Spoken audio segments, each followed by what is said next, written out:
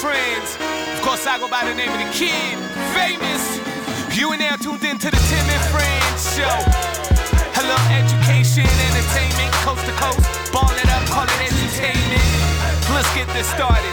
Uncle Tim, let's start this show in 5, 4, 3, 2, 1. Let's go. It was all a dream. I used to read Sport magazine. Larry Bird and Magic J up in a limousine, hanging pictures on my wall. Every Saturday, college ball, Mr. Magic, Dick Vitale. Now I'm in the limelight, not because I rhyme tight, but because I'm officially 1 year and one show into Tim and Friends. That's right, kids. We are officially 1 year old plus a day, almost 7 years now in this studio. And to make you feel real old, over 20 years since my debut on The Score.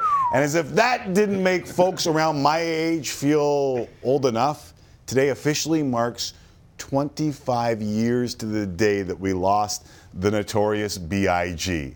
But as Christopher Wallace taught us, there is life after death. Success is one thing, impact is another. So from Big Papa to a Big Poppy, Austin Matthews back at it last night as he notched his third hat trick of the year, officially making him the favorite for the Hart Trophy about a week or two after we suggested such was the case. Mo money, mo problems, as Ovi ties Jagr for third on the all-time scoring list in Calgary.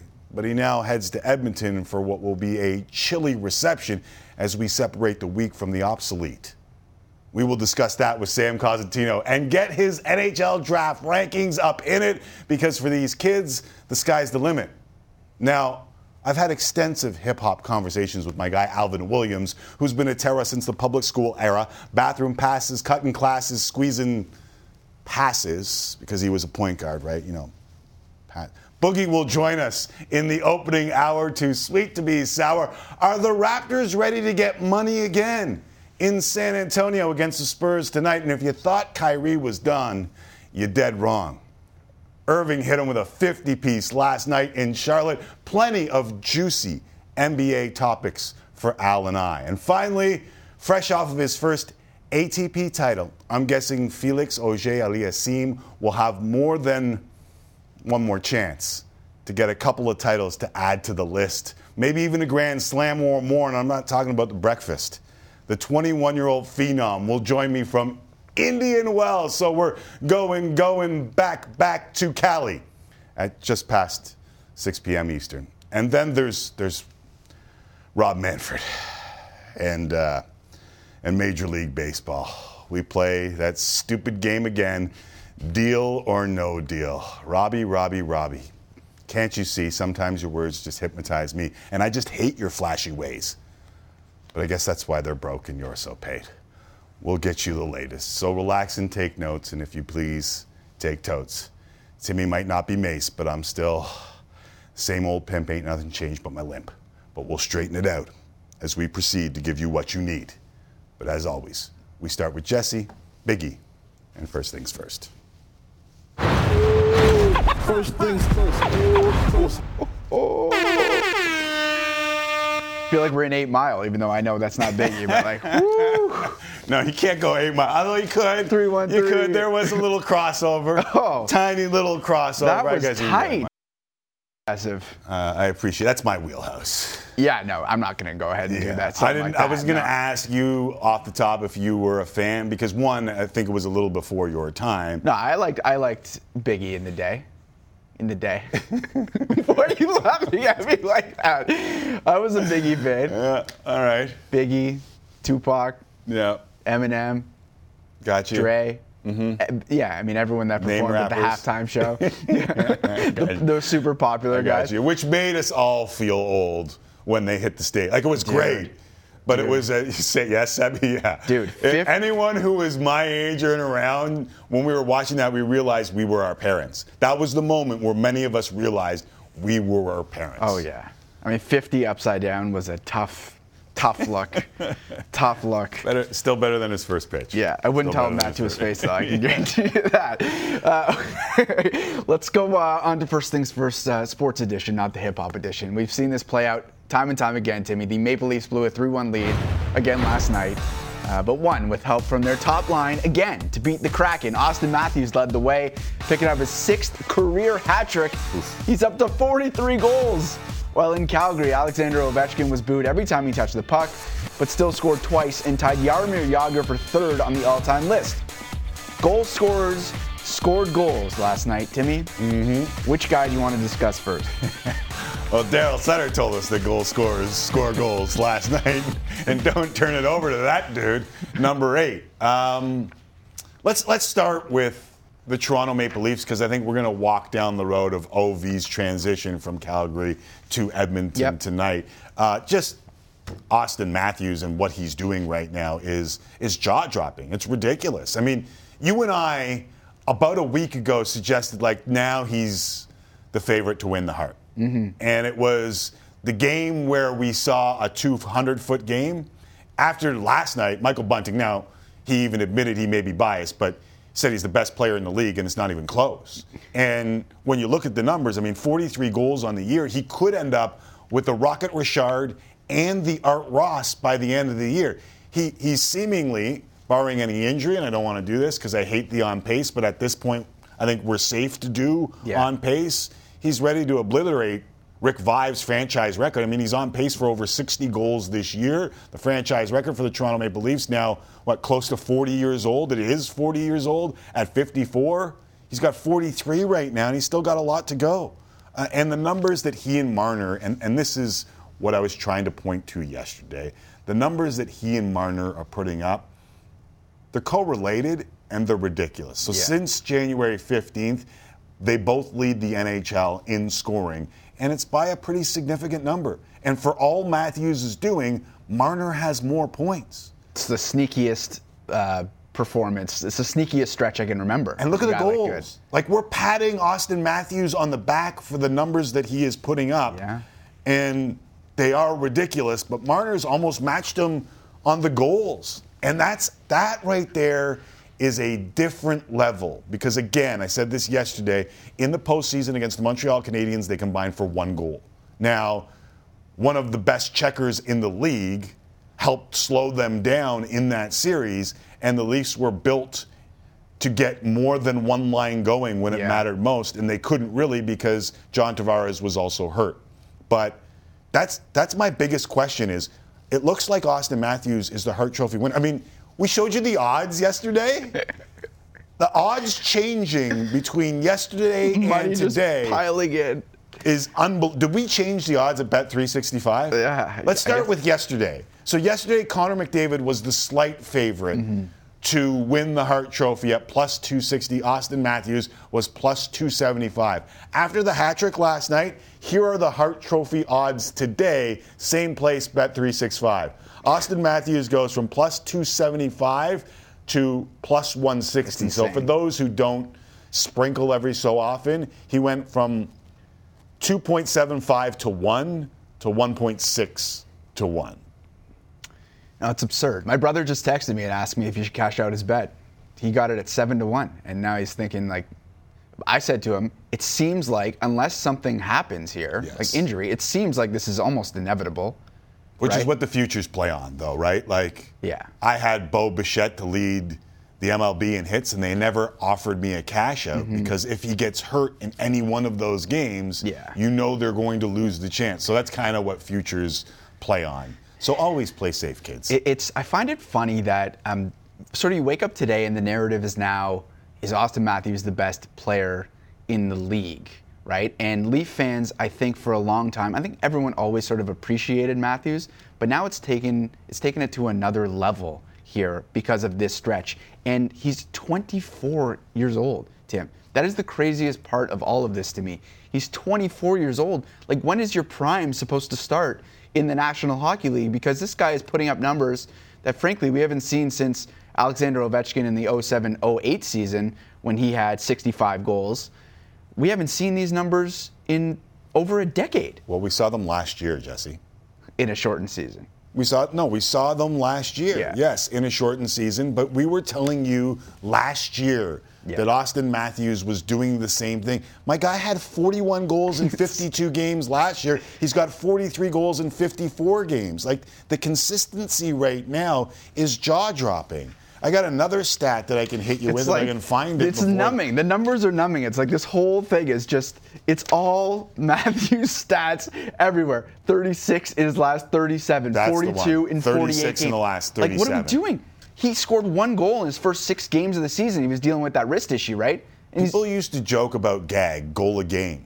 My guy is goal a game over almost 40.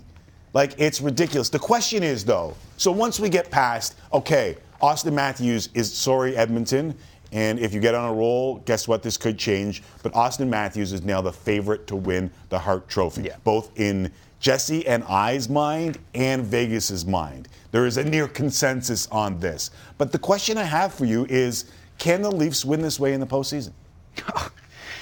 I mean, I know we're supposed to be analysts here, but it's anyone's guess. Like, going against the teams that they are scheduled to play. But I just told you that they did this last year. I just told you that Austin Matthews was scoring at the same clip last year. And John Tavares has gone kind of quiet.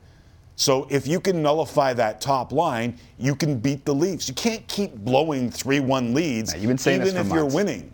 Yeah, you've been saying this for months, and I came around on at least the goaltending aspect of it. Like, we can agree, like, it's over for like. Has anyone it's over won Jack. fast and loose in the NHL in the postseason?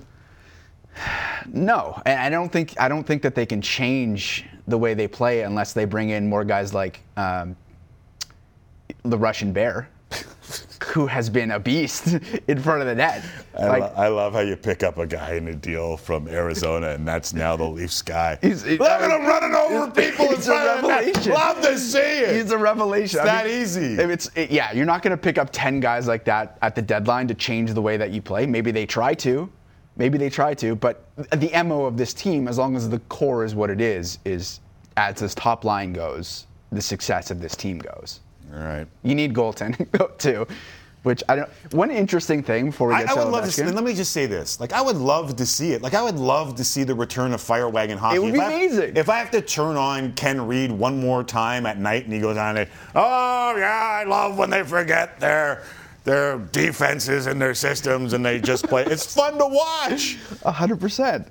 Just doesn't happen in the postseason. No. Not since the 80s, at least. Like, you can't deny that the Leafs are an entertaining hockey team. One thing I wanted to ask you. So I would love to see the Leafs impose their will in the postseason and just say, we're going to put our foot on the gas and try and run you out the barn. I would love to see it. 7-3. I just don't know that that's going to happen. Yeah. And that's the only way they're winning right now. One thing before I get to Ovechkin, do you think that Matthews, I know he's the favorite for the Hart now, do you think he has to win the Art Ross to win the Hart? Because only 3 times in the last decade has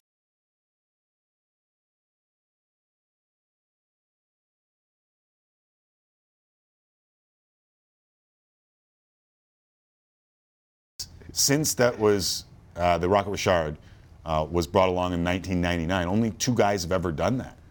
So that's why it's hard. If he does win both, he's winning the Hart, so don't worry about that. You know what it is? He could do that. Chuckles per 60 right now.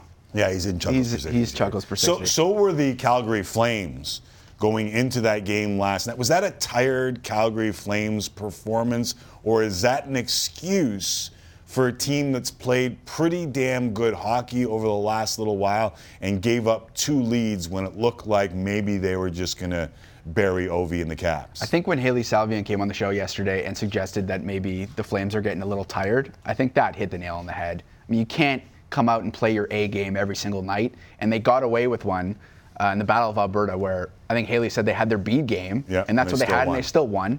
So it's not going to happen every night for the Calgary Flames, but how much more evidence do we need to have to show that this team is for real? Like, yes, they struggled a little bit defensively. They're also going up against one of the greatest goal scorers, if not the greatest goal scorer with their backup of all time. With their backup goaltender. So now, he beat the Colorado Avalanche, but he did not look great last night. I mean, 22 saves in a 5-4 game just isn't enough. Yeah, that doesn't worry, I don't think, anyone. When you have your backup goaltender in net, Ovechkin scores in a couple times. Like, if that was Jacob Markstrom... Yeah, I know who it worries. Who? Daryl Sutter. Daryl Sutter.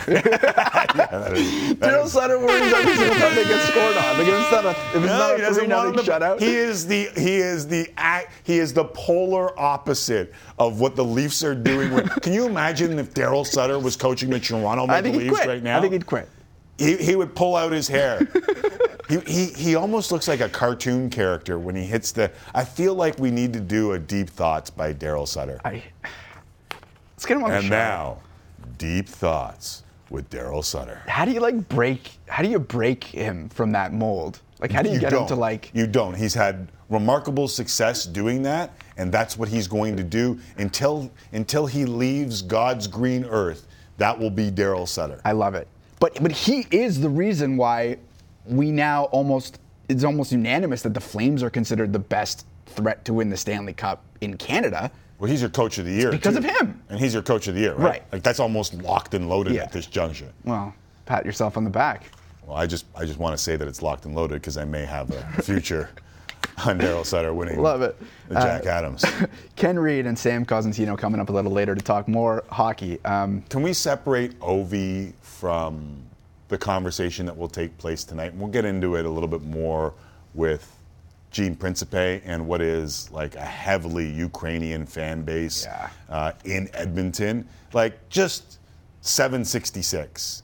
And the fact that he could, I mean, it's crazy. He's going to be in Edmonton tonight chasing down Gretzky's record in front of that crowd. Like, there's just so many parallels. Obviously, Gretzky's lineage draws back to the same area of the world as well. Like, there's so many ties that bind as this comes to fruition. But, like, if we just separate that story from the goal scorer, Alexander Ovechkin, like, I will never forget sitting at Media Day in Chicago and asking him if he thought he could beat Gretzky's record. I've never seen eyes. He wanted nothing to do with talking to Sid and I. Absolutely. I've told this story before. He sits down. NHL brought him in. It's kind of like a car wash. They have to go and stop at all these places. He sits down. He wants nothing to do with us, and I don't blame him at all. Until I said, hey, do you think you can break Gretzky's record? And this is a couple years ago, right? Yeah. And his eyes just lit up, and he talked about how he and Backstrom have had the conversation before. I mean, they just hit their 1,000th game playing together. Like, that's insanity. Like, I know what it's like to work with a coworker that long, and trust me, when Sid went to Breakfast Television, there was a little bit of a break for both of us. Okay, both of us took a deep breath and didn't talk for a while, right? Him and Backstrom have played together for 1,000 games. They've got this amazing chemistry, and it's just like he is an unbelievable goal scorer, probably the best that's ever lived. It's like Tom Brady territory. I know he's not the same age, but when you factor in what he does on the ice, and you factor in ridiculous. Like the lack of goals scored during his prime, as a league. Right? Like, I know people are going, hey, McAuliffe, Gretzky scored 92, take it easy. Yeah, the league scored way more goals back then. I know Bernie Nichols scored 70. The league scored way more goals back then. Ovi, every year, doesn't matter, guys, clutching him, grabbing him. Everyone knows where he's shooting from, and he still scores. I think he might be the greatest goal scorer ever, and he's going to hear it tonight in Edmonton. Love it. Okay. He's going to hear it tonight. We'll see what puns Gene can come up with the Ovechkin goal scoring conversation. Okay, the Toronto Raptors continue a 6-game road trip tonight, taking on the Spurs and trying to avoid their first 4-game losing streak of the season. Here's some good news, though. Fred VanVleet is back. He's missed the last 5 games with a knee injury. Timmy, what are you looking to see from Fred and the Raps tonight? Well, Fred is this straw that stirs the drink, right? Like, I think we've all come to realize Fred. I mean, listen, the Toronto Raptors, in order to compete this year, need everyone to be healthy and everyone on the floor. They're just not good enough to compete any other way. They might be able to get by when Gary Trent Jr. gets hot, or get by when Siakam gets hot. But if you're looking for anything from this Raptors team, they are going to have to be healthy. They're now 7th in the East, but an interesting spot because you want to avoid the play-in game. especially if listen, we're going to see, it's going to get real tough for this team. At Phoenix, at Denver after San Antonio tonight, Clippers, Philly, Chicago, Cleveland, Boston, Miami, and Philly. You're going to learn a lot about them. Yeah. That's what that says to me. We have been talking about how we think this team is better than, at least the core is better than what many people thought at the beginning of the year. I left out the Lakers. This is where, Isn't that crazy? At the beginning of the year, if you would have read that stretch. Yeah, you would have said the Lakers. You said, you got to play the Lakers. And now Clippers. It's like, it's a welcome. Let's play the Lakers. Yeah. Let's bring them in. 18 games left. It's going to be tough. Sorry. No, that's the point. It's just, this is the stretch where you learn a lot about this team, especially with Fred now back in the lineup. They're finally starting to get a little bit healthy, where we thought they were going to be better than many people thought they were going to be, and that sort of remains to be seen until you play the real big boys, and that's coming up now. Most impressed with Kyrie or Giannis last night? I mean, it is nice, I have to say. It's nice to see Kyrie doing his thing again. Can maybe I'm biased here, but I was trying to get the Giannis out. Did you see what he did last night? Yes, he had 39 points, 7 rebounds, 7 assists on 13 of 19 shooting, 4 of 4 from 3, and he did it in 27 minutes. He had 39 points in 27 minutes. Here's what Giannis is doing. I know everyone's shiny things, Kyrie, 50. That was what everyone was talking about today because it's all drama. And Giannis just does his thing in 27 minutes, gets off, and they blow out their opponents. He could have the first ever 32-12-6 season, okay? Mm-hmm. First ever 32-12-6 season. Michael Grange pointed this out on Twitter. Oscar had a 30-12-11 season. Ridiculous. He did it in 44.4 minutes per game. That's how much he played. Oscar. They just didn't take him off the court. You know how much Giannis is playing right now? Tell me. 32.7 minutes per game. It's the lowest of anyone in the top 25 in scoring. He's going to be so fresh for the playoffs. That is scary. And Chris Middleton is second among, I think Chris Middleton's 26th, and he's the only one lower than Giannis. It's a conversation for another time, but it feels like Giannis and Jokic, those 2 seasons, the stats that they're putting up are a little bit underappreciated on the whole. Remarkably. Underappreciated. Maybe we'll talk to Alvin Williams about that. Love it. Still plenty ahead on this edition of Tim and Friends. Felix Auger-Aliassime will join me from Indian Wells, California, to talk about what's already been the best year of his young career. And it's March, and I don't have a watch on. Alexander Ovechkin continues his tour of Alberta tonight in Edmonton. We'll talk hockey with Ken Reed, Sam Cosentino. Up next, Alvin Williams joins us as the Raptors get set to take on Greg Popovich and the Spurs in San Antonio. Tim and Friends on a hump day. Get your money, kids. Near side for Matthews, a shot, he scores! Bunting to Matthews, scores! Holy mackerel, what a move! The Hawks are coming on the ice! Pappy's got 3! Kyrie going for the 50-piece. Irving has 50! Flammable here tonight. He's been sensational. My goodness, Kyrie is highlight after highlight tonight. Great performance, but it's really about the team and us collectively getting better. From Canada, Felix Auger-Aliassime. He's made it to no one's surprise. Fabulous play. The 21-year-old Canadian claims his maiden title on the ATP Tour.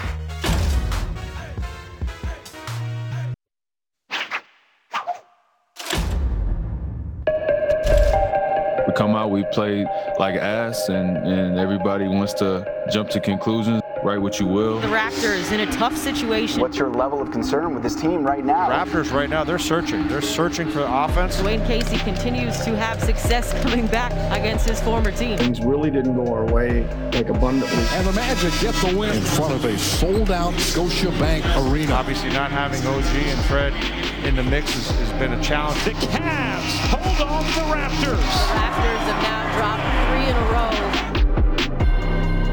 And the Raptors will try and snap that slide in San Antonio tonight against Greg Popovich and the crew. Here to talk about that and more is my friend Alvin Williams, who joins me now from suburban Philadelphia. What's going on, Al? How are you?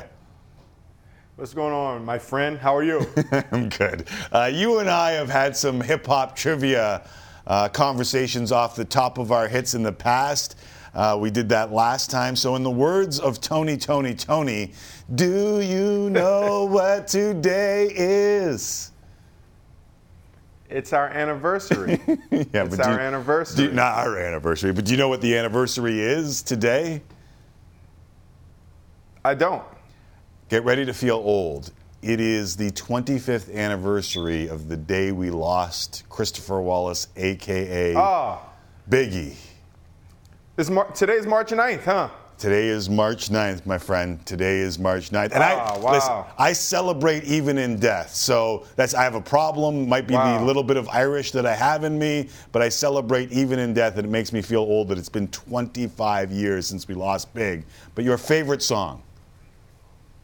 I can't even go there. I mean, Underground, mixtape, those Biggie early on, but I love his second album, the double album with Got a Story to Tell, Warning. No, that's his first album. It's a lot, man. How do I love thee? Let me count the ways. Is that what you're doing right now? How do I love thee? Let me count the ways. You can't pick one? Yeah. I can't pick one, but I will tell you this. This is the day, and this is how I feel old as well. This is my senior year in college, 1997. We just lost to Boston College in the Big East Tournament Championship, and we woke up the next day. Tim Thomas was my roommate, and he got a phone call that Biggie Smalls was killed the night before, or earlier that day in L.A., Yeah. And I remember that was the worst morning, and we were in New York. So it was a crazy time when that happened. So, yeah, I'm really old on many fronts. I didn't mean to bring you back to those days. We lost in the championship. We lost Biggie. We lost everything that day, man. I said that Alvin Williams in the opening monologue's been a terror since the public school era. Bathroom passes, cutting classes. I said sweet passes, though. So that might be, like, I'm always early. And that might be my favorite Biggie song because it was just a little bit before he got kind of huge. Partying, BSing. All right, so let's talk about the Toronto Raptors going into San Antonio. I don't want to screw that up. A little BS in what we've seen, at least in the wins and losses from the Raptors lately. How much is this just missing Freddie VanVleet? Like, is he that big a part of the process?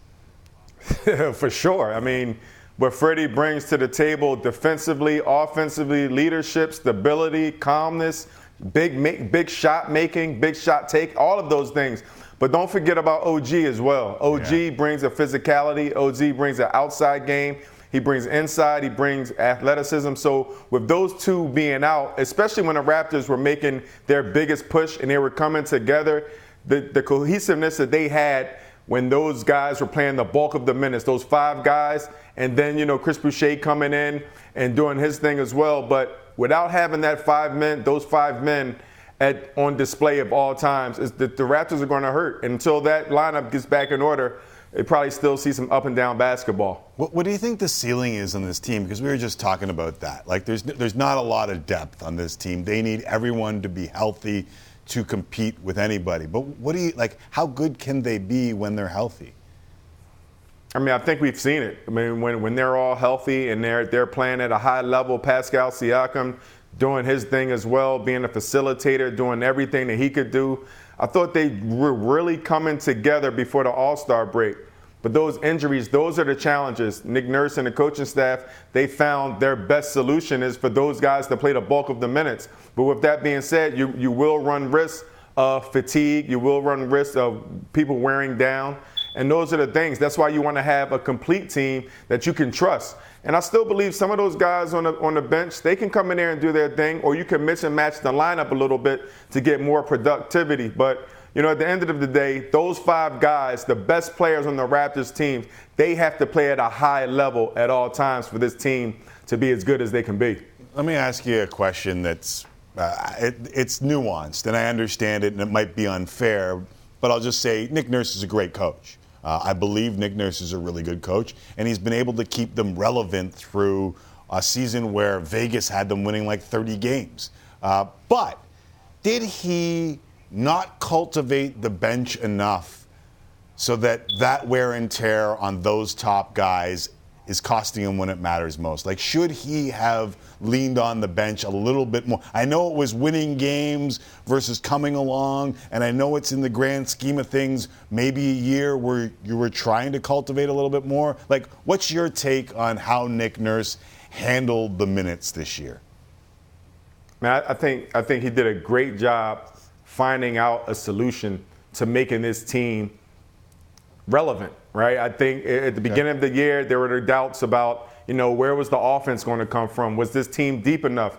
And those are still the same questions, but for how he figured out, where most coaches were saying, I can't play these guys more than 30 minutes, he just said, we're going to go all out, and we're going to use our best guys to play the most of the minutes. So he took it back to back in the day where guys were logging 40 minutes, 38 minutes, and the best players, they were playing. So I think he did a really good job of figuring that out. Now, if you put somebody in a position where they have to develop the same time for the young players, that's a hard thing for a coach to do through the course of a season. It's a lot of times those things happen during the off season where players develop, and then that trust is earned throughout the season. But I really believe he did a very good job, and he's doing a good job of figuring out who can do what at the most critical times. Now, at this moment, you want to make sure everybody is healthy, so when they go into this sprint, this is the sprint side of the season, that everybody's running on all cylinders. So I think he's doing a great job of he's figured that out, but now it's getting everyone healthy again. Right, get them back on the same page. I never thought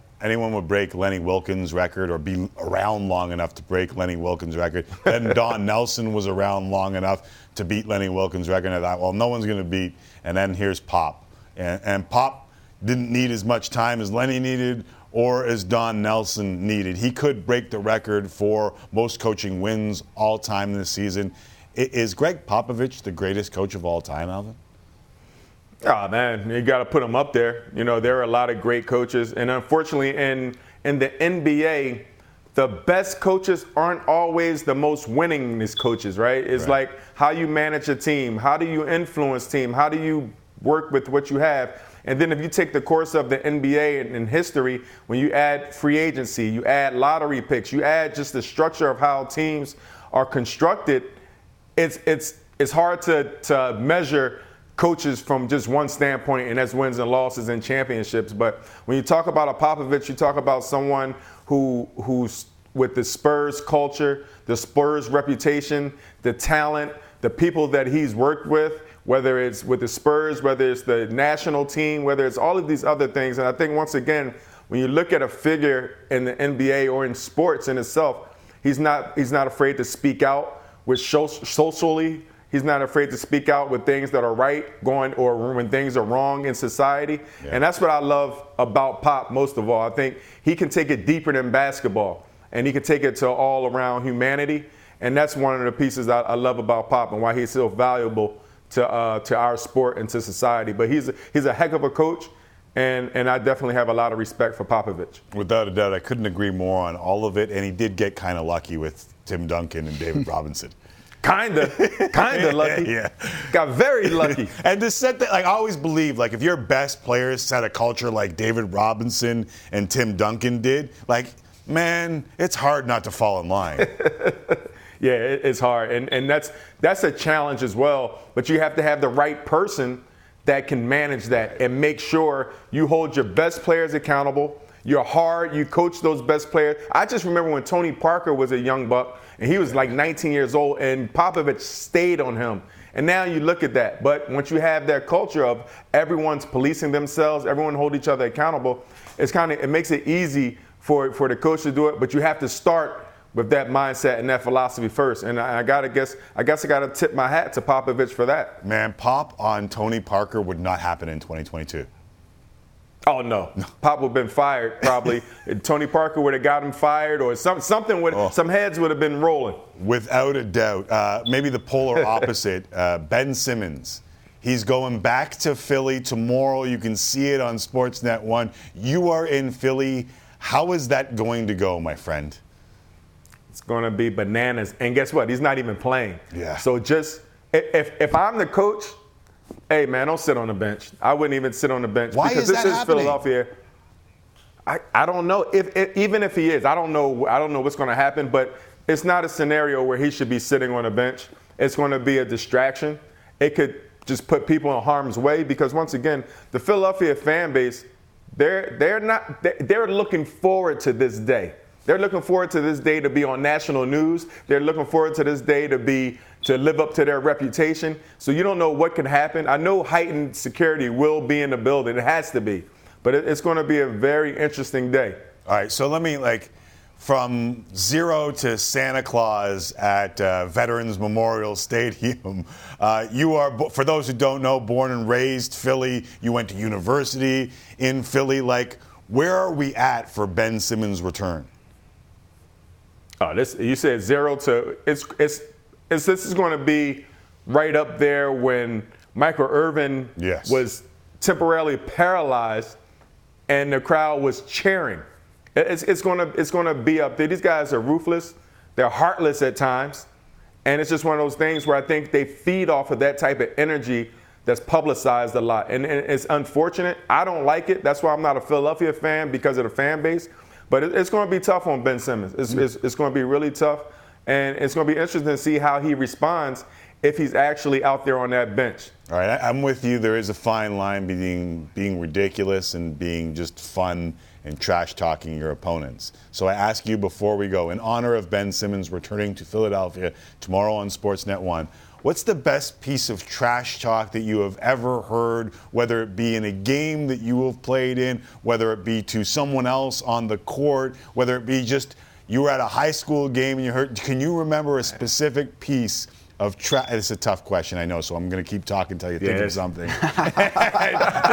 just tell me to go bleep myself. You're good. You know me well enough. Man, I've heard a lot of trash talk. I've been a part of trash talk. People really didn't talk too much trash to me because I was probably irrelevant a lot of times. You didn't have to get in my head to take me out the game. But when I was young, man, this Philadelphia fan, once again, when we were young, they heckled us when we were in 4th, 5th grade, 6th. It was always bad. But I can't name one thing that I've ever heard that trash talk. It doesn't come back to my mind. So I apologize. I failed with that question. Hey, people didn't stay away from you because you were irrelevant. You were always the quiet one. And as Big taught us and KRS-One taught us, real bad boys move in silence. Alvin Williams. Hey, thank you for that. Thank you for that. Thanks for doing this. Always appreciate catching up with you. Thanks. Talking to you. Yeah, good talking to you. There is Alvin Williams from Philly, where it will be a scene. Again, you can see it tomorrow on Sportsnet 1. Time for a break. When we come back, we might fit in some crazy. I haven't seen the final score in the Champs League because we're doing this show, but I got a feeling there was a bit of a game today. We'll discuss next here on Tim and Friends.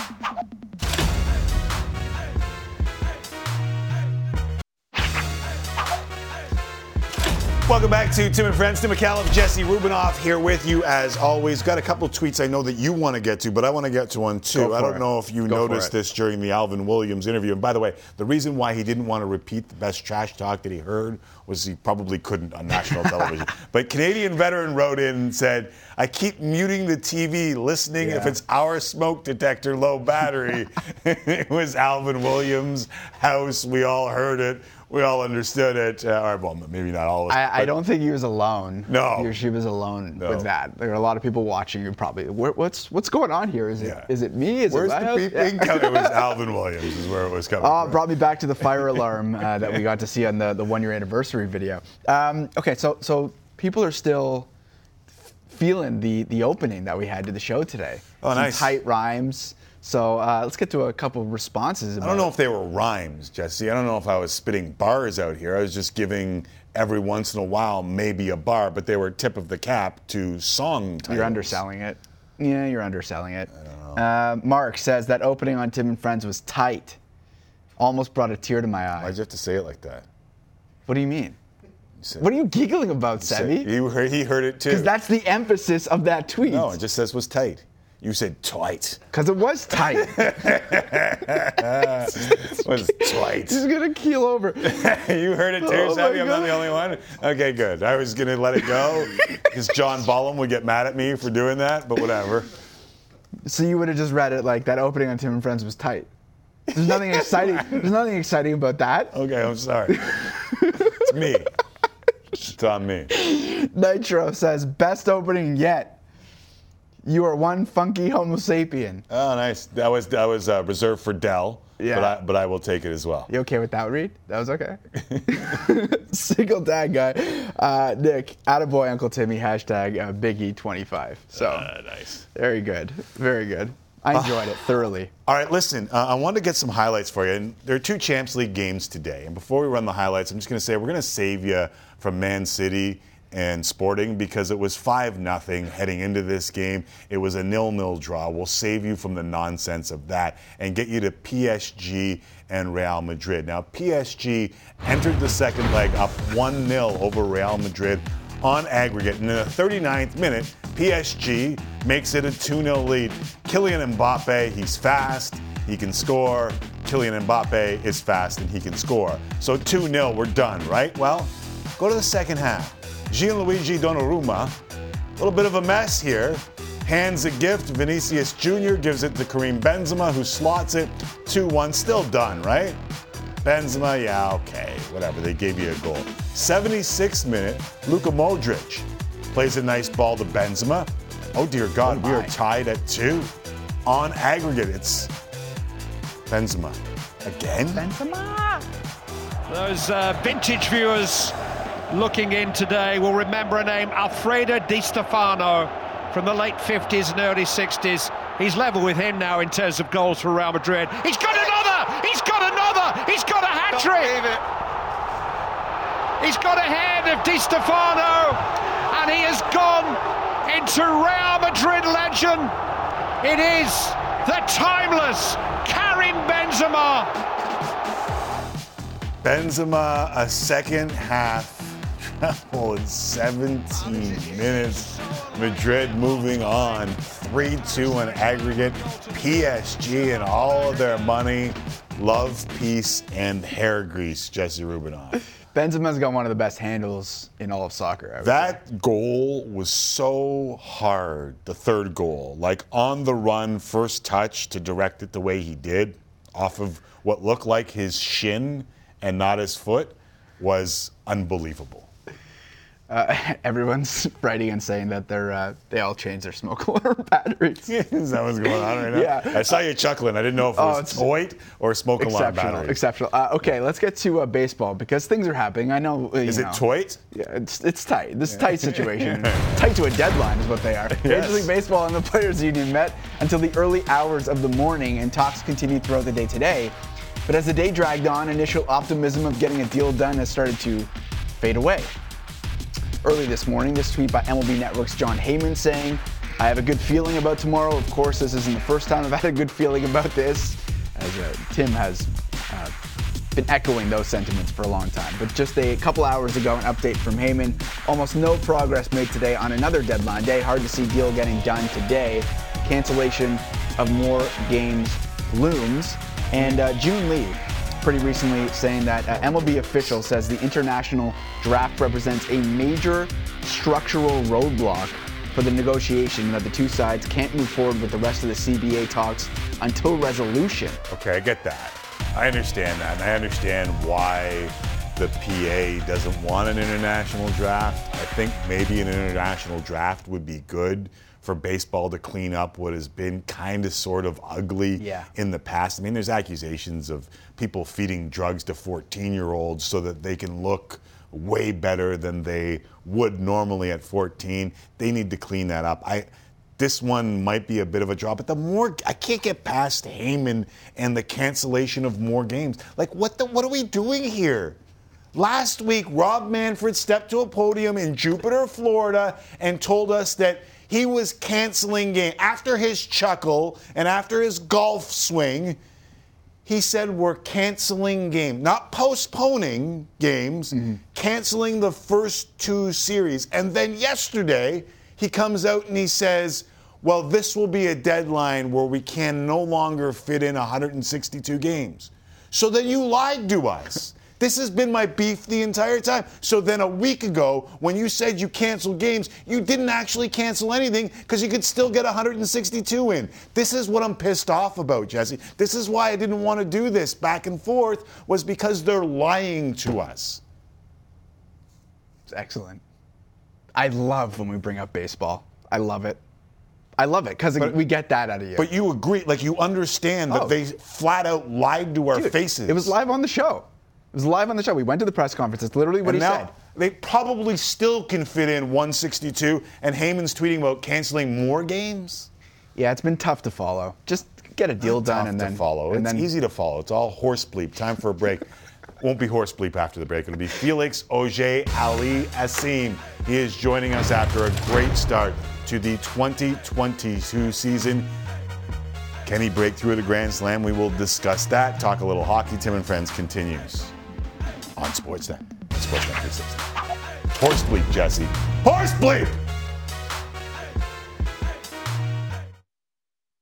Tim and Friends, time for Tim and Friends. Tim and Friends.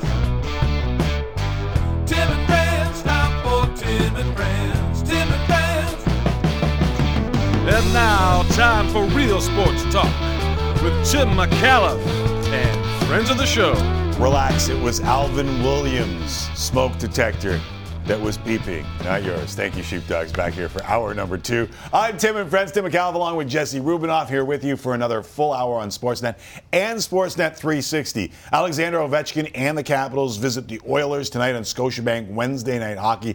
That should be interesting to say the least. Coverage starts with Hockey Central, 7:30 Eastern. And later tonight, viewers in the Vancouver region can see the Habs and the Canucks in an all-Canadian matchup. We'll check in with Gene Principe and Dan Murphy. Plus, we'll be joined by Ken Reed and Sam Cosentino. So plenty of hockey talk coming your way right here on Tim and Friends. But we begin this hour with a little tennis. That's right. The BNP Paribas Open in Indian Wells, California is underway. Back in its regular spot in the calendar for the first time since 2019. And Montreal/Quebec City's Felix Auger-Aliassime enters the tournament ranked a career-high number 9 in the world. Even though we were just 2 months into 2022, it's already shaping up to be the best of his young career. I'm so high on this guy's potential. Really think he has the ability to be a number 1 player in the world. Team Canada, crowned champions of the ATP Cup for the very first time. Champs, baby, champs. We're in for a treat. Semi-genius of Medvedev and the young gun down the other end who may end up being the best athlete in the game. Medvedev, Masters, Auger-Aliassime, got midnight in Melbourne. I look at it in a very positive way. I'm going to leave Australia with my head held high. I can play well. I can play well against the best the players in the world. A superb display from Felix Auger-Aliassime in Rotterdam. Could this be the week he gets over the line? Playing the best tennis probably of his life. Yeah, I think that's fair to say. Again, set a match. The wait is over. The 21-year-old Canadian claims his maiden title on the ATP Tour. It's the biggest relief, man, I can't explain the weight off my shoulder right now. This guy is here to stay. Man, it has already been a year for the 21-year-old from our home and native land, and we're only starting March. But from a big win at the ATP Cup, easy for me to say, to his first career title in Rotterdam, followed up with a runner-up in Marseille. My guy is 15-4 on the season, 3 wins over top 10 players in the world, which he himself is now 9th on planet Earth. Felix Auger-Aliassime joins me now. Thank you for joining us here on Tim and Friends. Thanks for having me. That was a wonderful intro. Nice. Back some really good memories. Even getting a reaction at Indian Wells, too. Yeah, we're getting a reaction here. There's quite a big football in Europe right now, so all the players are getting pretty excited here. I understand. Champs League can draw a crowd in tennis. Hey, has all that sunk in yet? Like, I know as a tennis pro, y'all are constantly on the move. Focus can be next event, next opponent. But have you had some time to kind of savor the ATP Cup win or the title in Rotterdam or even, as I mentioned, being top 10 in the world?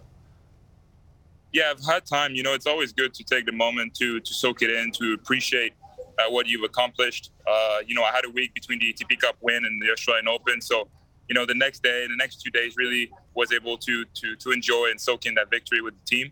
And then same thing with Rotterdam and Marseille. It was 2 great weeks on indoors in Europe. And then I had 2 weeks until today. So I've had time to reflect on it, relax, and get to training again, because I think once you start, winning these type of matches and doing that, you just want to try to repeat it as much as you can. I know you've been close a couple times before breaking through in Rotterdam. How satisfying was that? Yeah, the best feeling. I mean, like I said in that interview, the weight off my shoulder was it's crazy. The relief that I got from that win to finally get it after on the ninth try. It was a big relief. So I'm happy it came also at such a big event. I played 2 top 10s to win it at 500 level. I think I didn't steal that one from everyone. It was really a great performance all week from my part. So overall it's just a great memory. Hey, I wondered at the time of the ATP Cup win with your guy Shapo, if that would give you both some confidence moving forward. Did you feel like a win like that added to the we can do this-ish? Well, definitely. I think, you start the year, you haven't played, in a few weeks, months, and you're not always sure where your game is at. So to start, first event of the year, to win it like this, to beat, top 10 players, to get a big win in the finals, I think it was the best way to start. And also to share it with teammates, where the pressure is kind of divided. I think it was also great. So for Dennis and I, it was the perfect way to start. And I think that helped us, leading into the Australian Open to make deep runs into the quarterfinals. Nice. We've had a couple conversations on the show, amazed at how and what Canadian tennis has been able to accomplish over the last couple of years. I know you and Shapo are tight, but in places like Indian Wells or the Slams, where the women cross over too, is there like a Canadian contingent thing? Like, do y'all go out for poutine or pass around Smarties and caramel bars when you get together? Not so much, but It's always good to see them around. Practicing with Shapo actually this afternoon. I love to see, Layla and the other girls also around, the other players. Vashik is also playing today. So it's always good, to get a chat with them and see them around. But once the tournament starts or when we're close to the tournament, it's everybody's got their own schedule, their own thing going on, their own team. So tennis is a sport like that. It's kind of digital and everybody does their thing. So that's why I think it's important to have these team events like ATP Cup to kind of bring everybody together and play with one goal in mind, all of us together. Yeah, it's not like PSG and Real Madrid, which I think is what everyone's watching right now. Speaking of Canadian tennis, I know you're doing work with Tennis Canada and Rogers on a great cause. They've come together to pledge over $5.5 million to building covered courts coast to coast in Canada to give kids a chance to play year-round. How important is that to the next generation here in Canada to have more covered courts? It's the most important thing. I think we have great quality of coaches, players. Now we have people are interested into the sport. They want to play. They see, players like myself and Dennis and Bianca and Layla on TV, and they want to play, but access is everything. So they need access to courts, covered courts, so they can play all year long.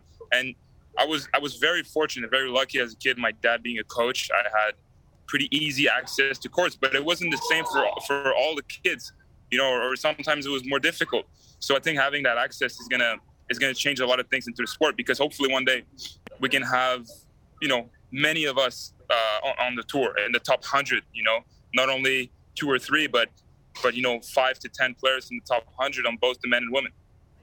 Yeah, I know my son's a baseball player, and it's tough. No games, just workouts in the winter. But Tennis Canada and Rogers aiming to open 160 new indoor courts by 2029 and just announced the first 4 confirmed projects. Ancaster and Markham, Ontario, Waterloo, Quebec, which is about 90 minutes from Montreal, and Calgary, Alberta. I know you had cover courts when you were a kid, but playing in the winter when you were a kid, how far do you think that got you ahead of your competition? Well, it's tough to say. I mean, playing, we had to adapt, and sometimes we had to travel as well, a bit south to let's say Florida or other countries to try and play outside and challenge ourselves against the best in the world at a very young age. But I always felt like I had the possibility to improve my game, to work on my things, to try to become, the best player I can with the conditions that we had. And, they've put already, a lot of effort, a lot of, money into, building courts, putting infrastructures in place for us young players to develop. So I was already very fortunate to grow up in that movement in those years.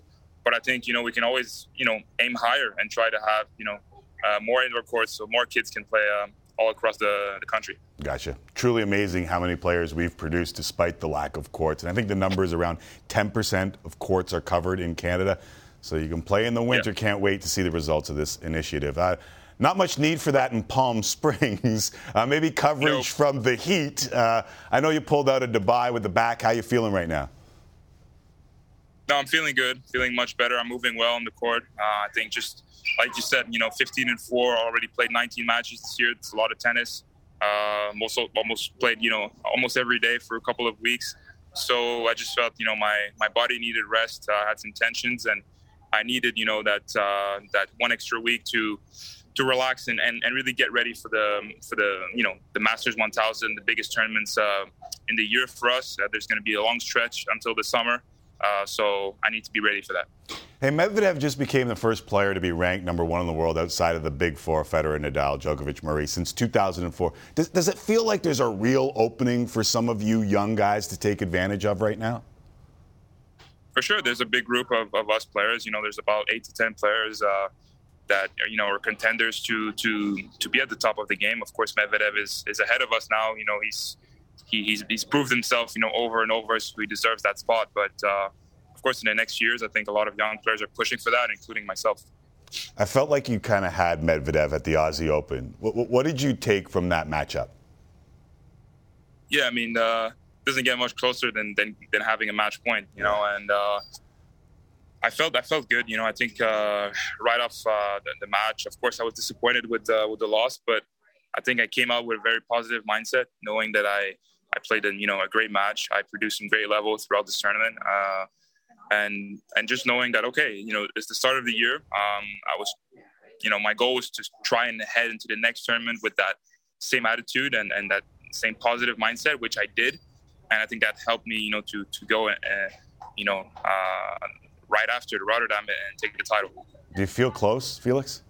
Maybe a grand slam, maybe the 5th slam like Indiana Wells? Do you feel close? Well, every week you got to start from the first round, right? Right. So, right. It's not easy. Of course, my confidence gets higher and higher. I feel like I'm a better player. So I think my belief is stronger that I can win tournaments like this. But the field is so strong. All the players are tough. So we'll see how it goes. But definitely, I'm gonna try my best to already try to go all the way this week, and we'll see for the rest of the year. But I'm gonna push hard to try and accomplish great things. I know you want to practice again, and we're gonna let you go. But I have one more.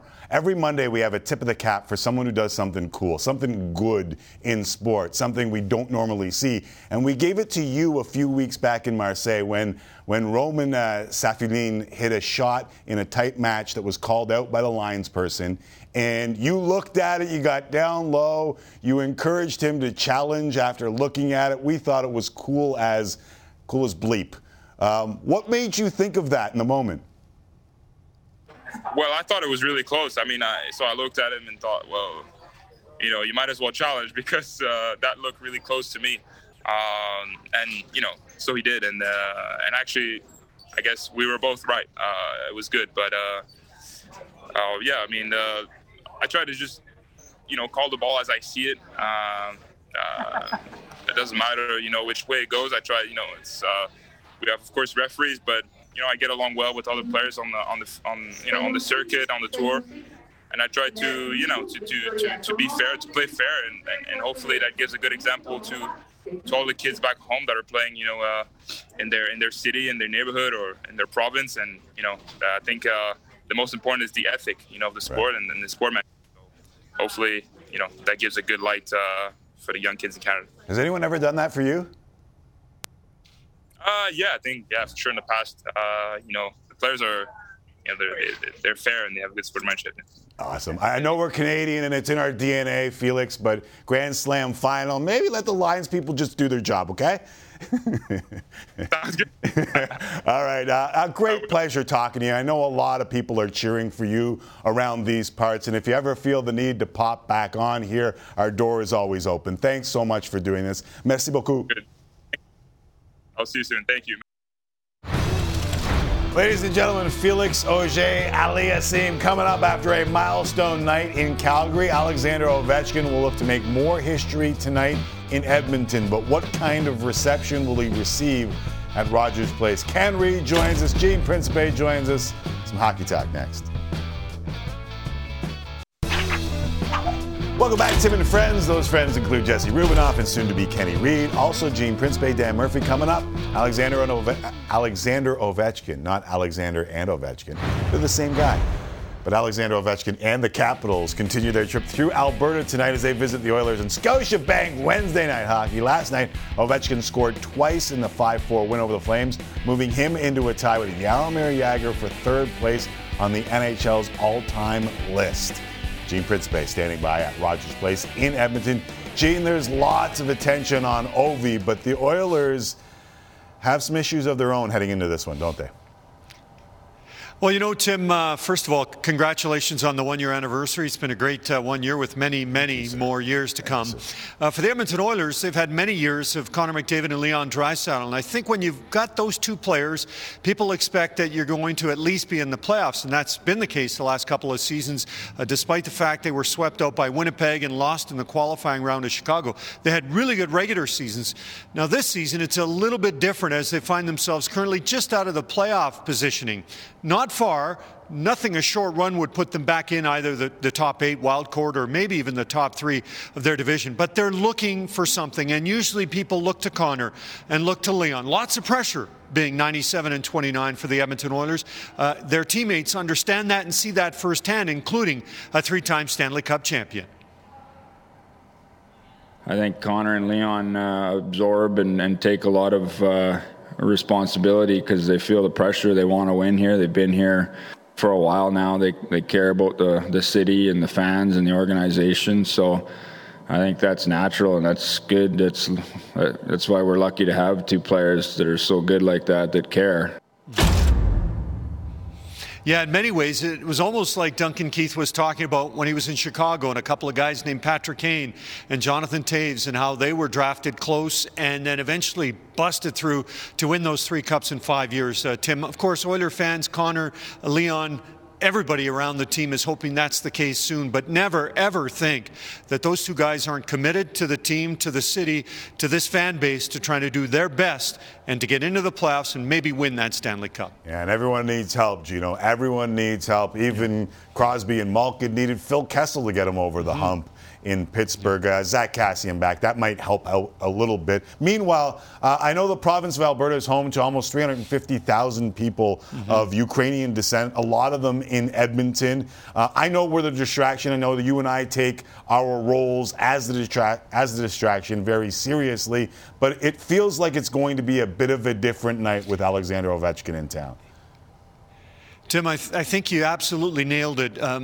I live on the north side of Edmonton, and you can't grow up without knowing many Ukrainians, Ukrainian heritage. Their parents came over, their grandparents came over. They came here like so many of us immigrants, Italians. They came here looking for a better life, and they've been able to find it in Canada. In fact, I heard a stat the other day, 27% of all Ukrainians or those with Ukrainian heritage live in Alberta, and I think I've met about 4% of those people. So tonight is going to be a very interesting night. Alex Ovechkin was maybe mildly booed in Calgary last night. I would say this, people boo the power play, they boo the officials, they boo lots of things. We say once you pay the ticket, you can kind of do or say what you want within reason. I hope and I expect that Oiler fans may boo, may make their feelings known about Alex and maybe his connection with Russia and the President Putin, but be respectful. The guy has done tons for the game. You mentioned where he is on the National Hockey League list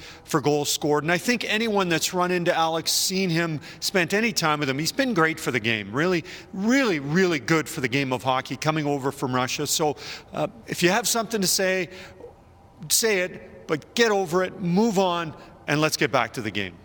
Gene, I always appreciate you dropping by. Anytime, Tim. There's Gene Principe in Edmonton. That will be an interesting one, to say the least, tonight. Meanwhile, all-Canadian matchup in Vancouver. Canucks open a 7-game homestand as they host the Habs. Vancouver has won 5 of their last 6 games, keeping their slim playoff hopes alive. Tonight, they face a Habs team that, like Vancouver, look like a different team since making a coaching change. Dan Murphy standing by with more on tonight's game. Daniel? Tim, hello from Vancouver, where tonight there is a low-key but solid matchup between one team that definitely will not make the playoffs and another that, if we're being honest, is still a long shot to do so. Canucks and Canadians both making in-season management and coaching changes, and the Habs roll in here having won 7 of their past 8 under Martin St. Louis. Tough to say who's benefited the most from the coaching change. Hard to argue against Cole Caulfield. He had 1 goal in 30 games before St. Louis took over. He's got 7 goals in the 11 games since. As for the Canucks, tough to make the playoffs. How tough? Well, here's an idea. When Boudreau took over back on December the 6th, the Canucks were 9 points out of the second wildcard spot. They've gone 28-4 since, and they woke up this morning 5 points out of the second wildcard spot. So in 3 months, they made up 4 points. They have less than 2 months to make up the remaining 5. Impossible? No. Extremely difficult? You bet. Tim? Appreciate it. And I think some of that has to do with what they do at a deadline, Kenny Reed, in Vancouver. Yes. And whether or not they can make up that ground. Whether or not they hold on to guys or get rid of guys. By the way, you've been doing this for a year, eh? Yeah, a year and a day. Need to send you an invoice, I think. I saw that new promo where I complained about not getting paid for doing this, and it kind of dawned on me that I'm still not getting paid for doing this. Do you get a paycheck from Sportsnet? Other duties as a son.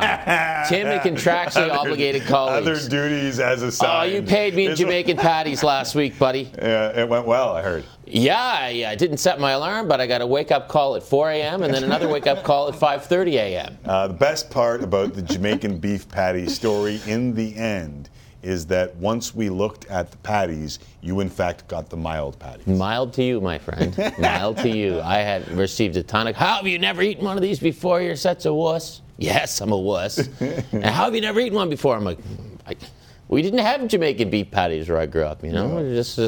I didn't grow up in a city like Toronto. It sounds like you grew up in a city where mustard was spice. Yes, it was. I think I was like a lot of small town Canadians. The only exotic food you tried, like everything was the local menu, and every small town in Canada in the 80s had a Chinese food restaurant. We had the Golden Boat, and that's where you went for exotic food. You went to the Chinese food restaurant. I think those small towns are changing a lot, though, now. They are? I drive through a lot of those small towns. They are, yeah. I'm a big road trip guy. We have a Tim Hortons now in mind. And I've noticed, like, a bunch of different types of restaurants in a bunch of different little cities. Yeah.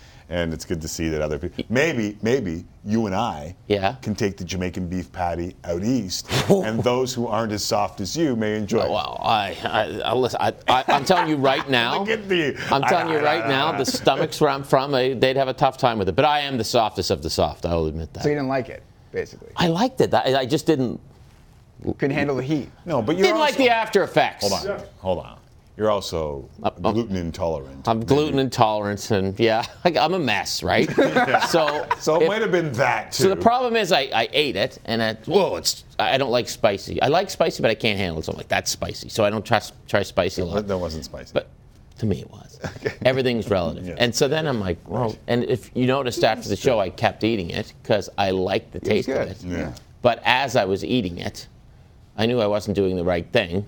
It's like, when Timmy, when you were in the 6th grade and you started smoking darts out behind the school, you knew you were doing the wrong thing. But those lung darts, you were liking them, so you kept doing it. When you're doing something so wrong, it's right. That was me in the Jamaican beef patty. I've been told I held it wrong. Yeah, you did. When you initially gave it to me, I asked for cutlery. Yeah. I'm a rookie. I didn't know what I was doing. No, but you were a good sport about it. Powered through. I would put it. The Jamaican beef patty and me are like it's the equivalent of me after a bender. I woke up saying I'd never do it again. Now I can't guarantee you that I will. I do like the line everything is relative. It is. I think we should use that more in 2022. Yeah, we should. Everything is relative. Yeah, exactly. Without a doubt, everything is relative. All right, so we were just talking a little bit of hockey. Sam Cosentino is going to join us after the break. Which of those 3 teams in Canada intrigues you the most? The Vancouver Canucks, the Montreal Canadiens, or the Edmonton Oilers? It's always the Oilers. Yeah. The Oilers, and to me, the Oilers and the Leafs are so much alike because not the way they play, but the way they are managed and put together. Same thing every year. Yeah. The Leafs are they're dating a different girl, but it's the same girl they fell in love with last year. The Oilers are dating a different girl. It's the same girl they fell in love with last year. Maybe even it's the exact same girl because they hadn't gone out and changed the goaltending. Right. At least the Leafs changed it up a little with Mrazek, but the Leafs play the same way they played last year. And can you notice a big difference between the way the Oilers play this year and the way they played last year? Now, I thought I saw a difference when Jay Woodcroft took over. Yeah. I don't know if that's the coaching bump. I don't know if that's systems. I don't know. But you need to make saves. You need to make saves. In the National Hockey League, I don't know how many times I've said it. It's hilarious. I mean, we can go on here and debate, the Edmonton Oilers this, the Edmonton Oilers that all day long. It's all about goaltending. Yeah, they get some saves. They'll be just fine. They have to go out and get somebody to make the saves, though. They can't stand pat. Can't. They were trying to. I don't know what Ken Holland's doing. Maybe he's being raked over the coals by other GMs. Maybe. But I feel like, without a doubt, they got to go get a goal. I mean, where you get those saves, like when you get those, all those are relevant, but you got to get the save. The heat on the Oilers to make a goaltending move is, to me, hotter than the heat of a Jamaican beef patty. Like it is, it's smoking. To you. After the break. To you, it might be mild. To me, it's very hot. The funny thing is like I'm not a huge spice guy, but maybe because I've eaten 100. You've eaten 1,000. And by the way, of those. Yeah. Why is the food drawn on? Is it just food coloring, or is it a permanent marker? Is it a Sharpie? It's food coloring. Okay, good. You mean to mark the spicy ones? Yes. Little dots to mark the spicy ones. We'll keep the hockey talk going. Maybe stop the Jamaican beef patty talk. Sam Cosentino next. Different friends. Must have overheated there, really. Welcome back to Tim and Friends. Ken Reed in studio. We have an update before we get to Sammy Cosentino from our friend Jesse Rubinoff. What is going on in Major League Baseball that you feel the need to interrupt our conversation? I know, I'm so sorry, Cosentino. Ken and Sam Cosentino, but I just had to check the date to make sure that we didn't flash back in time 2 weeks. But Jeff Passan is saying that Major League Baseball plans to cancel 2 more series, bringing the total to the first 2 weeks of the regular season. Sources tell ESPN. All right, so my reaction to this is the same that it was when Rob Manfred walked up to the podium a week ago and said they were canceling 2 games, only to say that there was another deadline for 162. I believe this meme, Sebi, if you can just zoom in, speaks to what I think about Major League Baseball and its negotiations.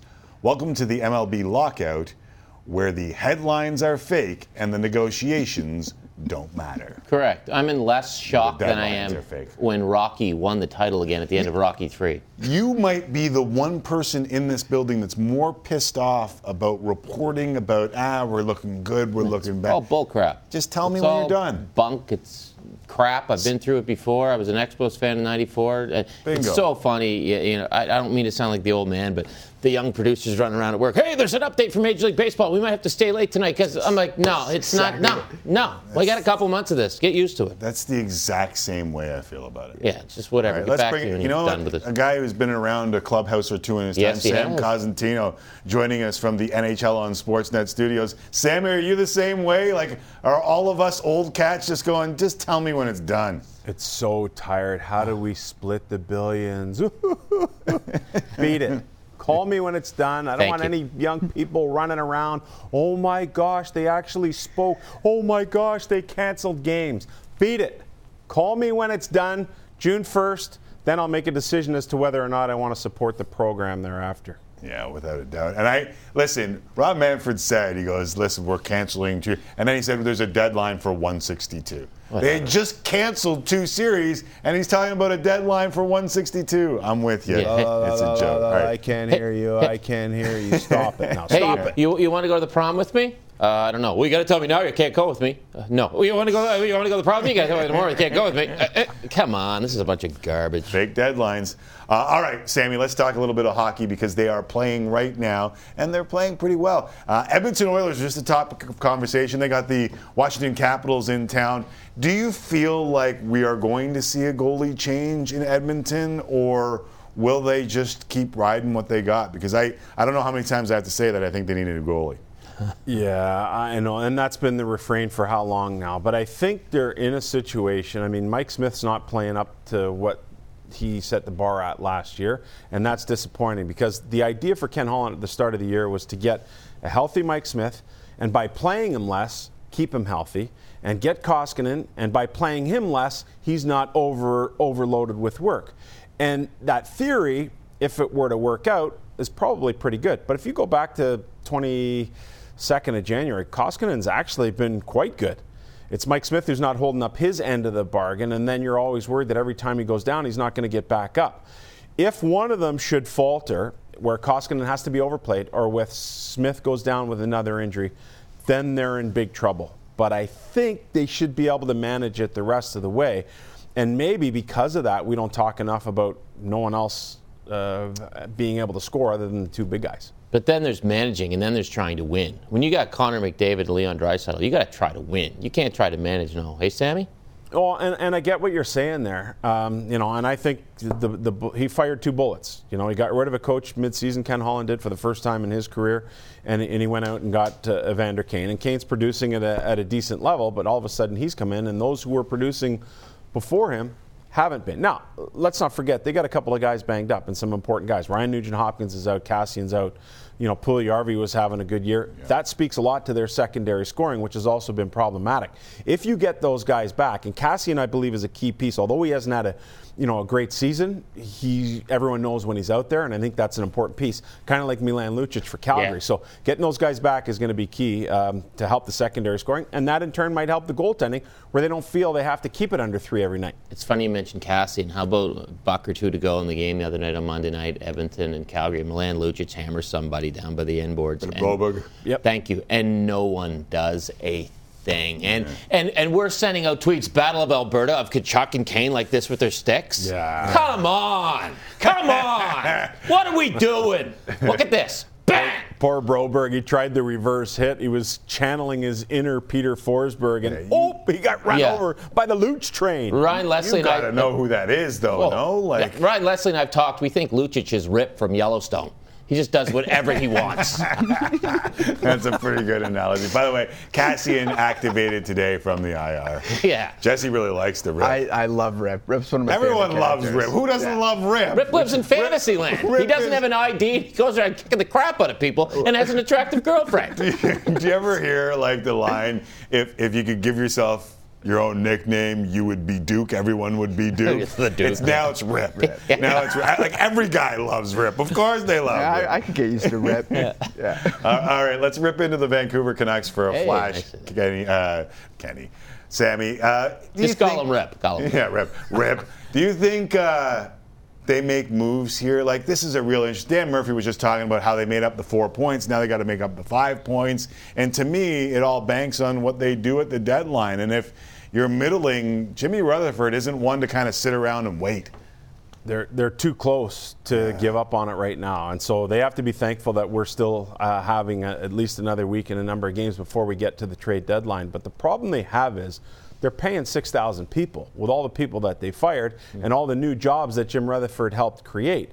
So at some point, the owner's going to say, hey, listen, we need to get into the playoffs. We need to recoup some money. You know, we're rocking and rolling with full buildings again, but we need to get into the playoffs. So they're balancing that. Then you're balancing, okay, so even if we do get in, we get 2 home games, we get some gate.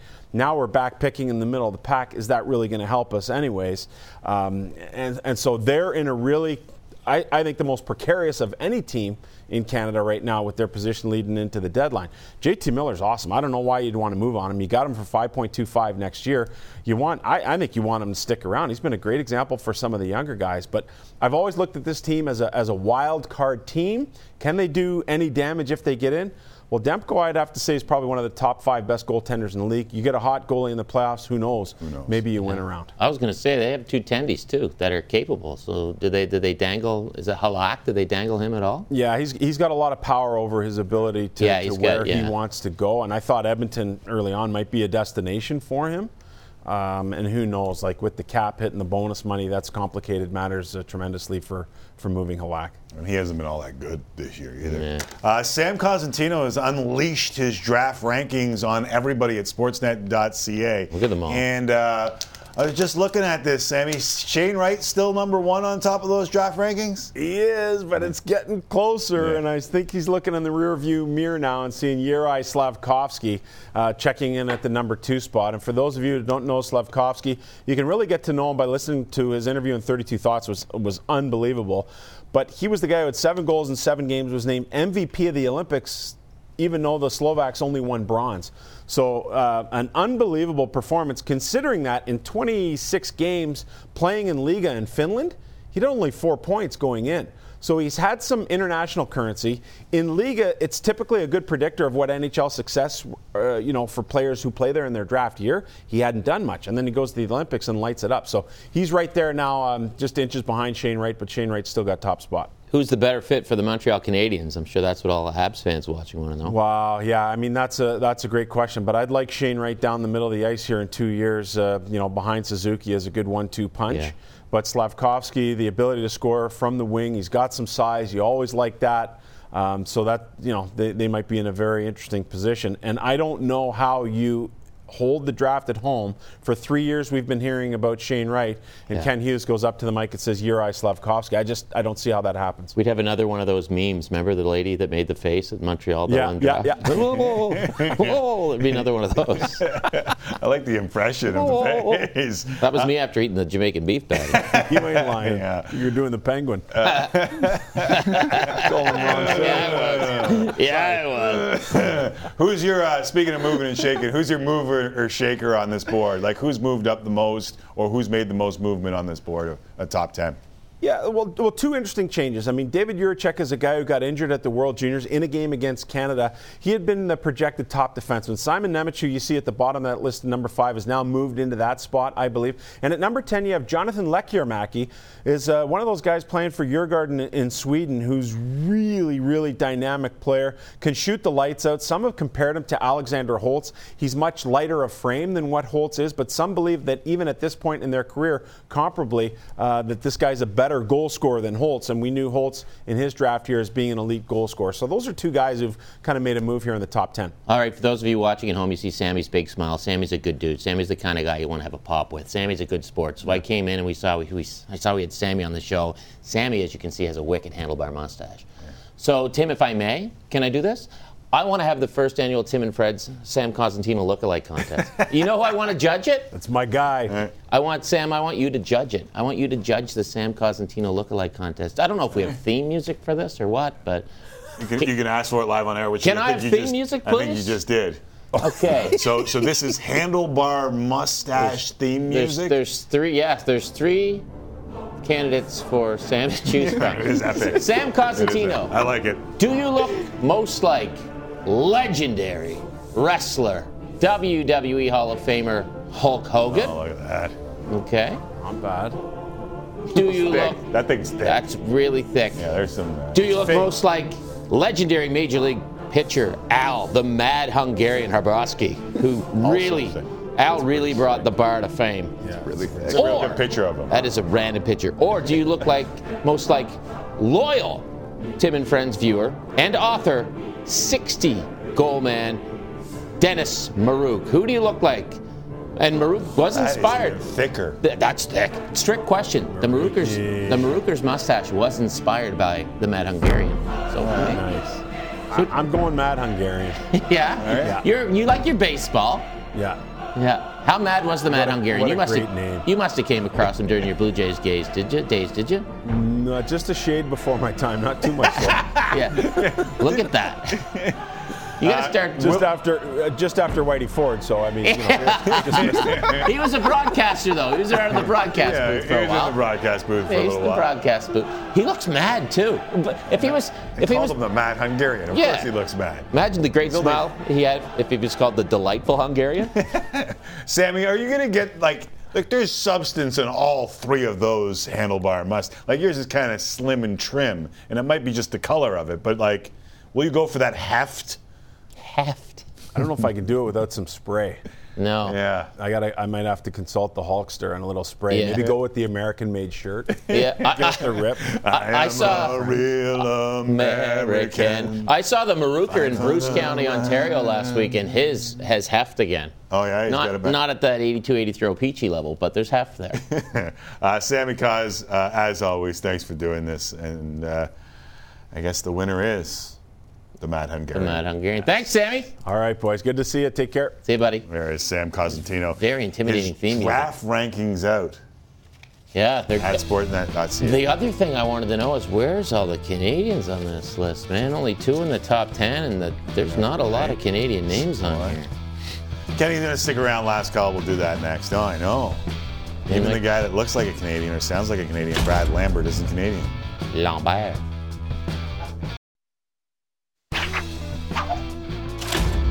All right, today we're tipping our caps twice. First, the NHL official Dean Morton, who's retiring at the end of the season. Now, this is the cool part of him walking away, is that teams that are getting him for the last time have been going up and shaking his hand to congratulate him, including the Senators last night, which is very cool. A tip of cap to Mo Ahmed, who is a Canadian from St. Catharines, set a national record in the 10,000 meters on Monday, beating his personal best and recording a time of just over 26 minutes. He holds the Canadian records in the 3,000, 5,000, and 10,000 meters. Wow. Did you know Morty scored a goal in the NHL, too? He played for Detroit and scored a goal. No, I did not know that he had scored a goal. That's cool. 1 game, 1 goal.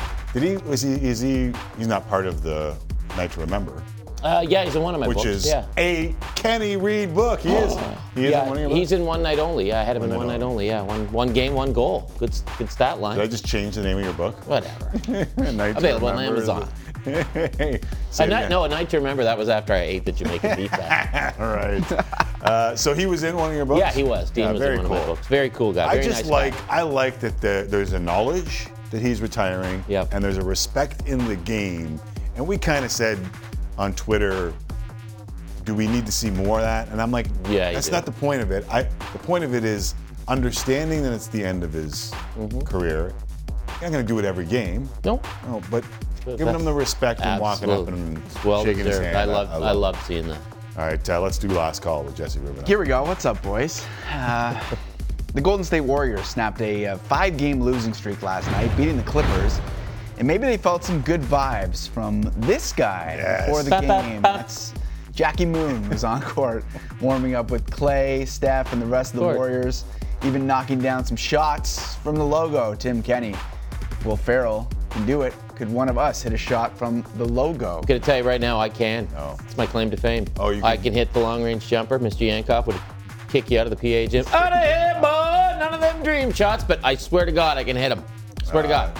Set shot. Sid, Cabby, and myself once went to Raptors practice court to try and hit a half-court shot. Yeah. And we took shot after shot really after hard. shot after shot after shot, and none of them went in. So I would love to see Kenny Reed go down and hit a shot. Last time I did it was at Pictou Lodge. I put my back out.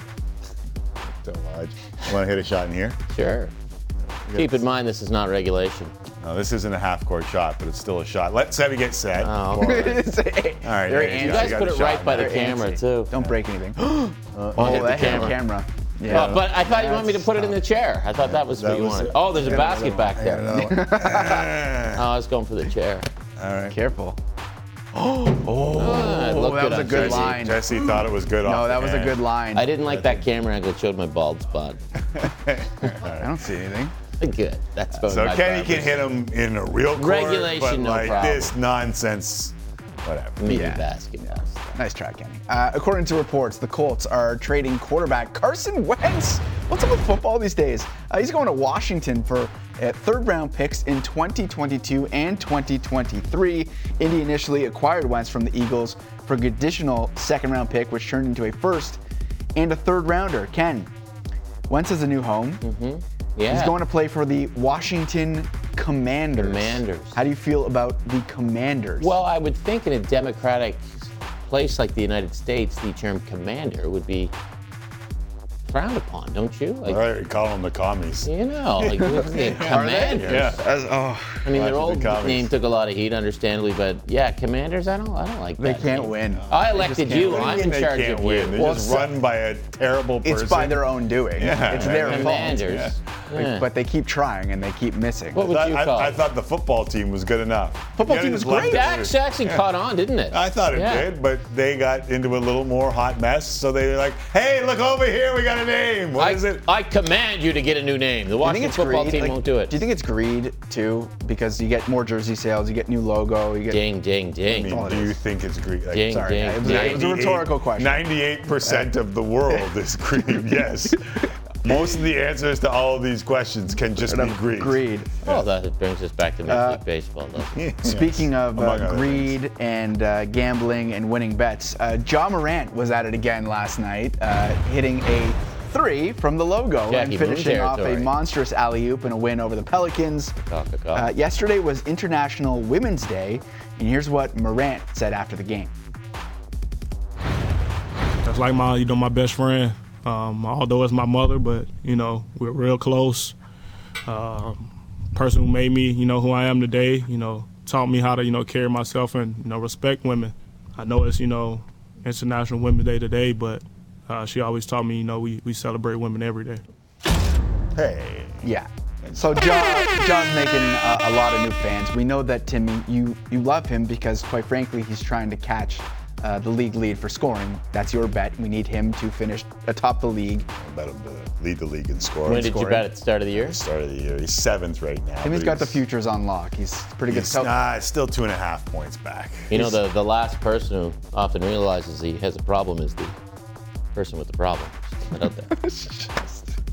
I would say he's winning. He's winning. Oh, he's fine then. Know your limits, stay within it. Is he the most beloved player in the National Basketball Association? He might. I don't know if he's the most beloved. I think Steph Curry is very. There's a lot of people who are loved, but Ja might end up with the same speech that we saw from Kevin Durant about his mom when he wins an MVP. You're the real MVP. Yeah. Legendary line. Okay, yesterday we learned Aaron Rodgers will re-sign with the Packers. Today, Stephen A. Smith and Chris Mad Dog Russo discussed Rodgers on ESPN's First Take, and this happened. You're making. Wait, let me help you. No, I'll get on the chair. You're You're driving me crazy here that Rodgers, he doesn't deserve any blame. What's the matter with the chair? Give me that pad. Oh my God! You're telling me that Rodgers does not deserve any blame? So, Kenny, is your chair more comfortable than mine? Yeah, I got cushioning on it, and that's the longest I've ever watched First Take for. Very good. Very good. I can't believe they put Chris Mad Dog Russo, where they two guys just yelling at each other. That's American television. Yeah, that's we are the anti-hot take show here. I hope the opposite so. of that. Well, we were pretty hot takey last week with the Jamaican beat Very bag. nice. Phil Kessel has an Ironman streak of 956 games. It was kept alive last night after he played a 30-second shift, and left the game. He went straight to the airport and flew back to Arizona to get back for the birth of his child. Timmy, would you have played this game? It's a tough question. Cut or uncut, just playing for 30 seconds to extend the streak. Juicing the streak? Cut. That's not cool. Really? Yeah, you can't play for the 30 and then bail. You can't. Why not? I mean, he's going to see, listen, he's... Oh, no, go to the birth of your child, but the streak ends. The part that was... Okay, so what bugged you about it is that the Coyotes had to play a guy short for the rest of the game. Yeah, and that he played for 30 seconds and left. I would go to the birth of my child. I think it was... Didn't the Coyotes win 9-2 last night? Yeah, they did. Yeah. Nick Schmaltz, another big night. Nick Schmaltz. Yeah. That's 17 goals in 2 games for the Coyotes. Maybe they want Phil Kessel to go to the birth of his child every game. Exactly. Get busy, Phil. All right, that does it for us. A reminder, Hockey Central coming up 7:30 Eastern. And Sportsnet ahead of the Capitals and the Oilers in Scotiabank. Wednesday night hockey, we've got an NBA matchup coming up on 360. It is the Suns and the Heat at 7:30. Thank you, Kenny. Thanks, brother. Thank you, Kenny. Thank you. Thank you, Kenny. Thank you.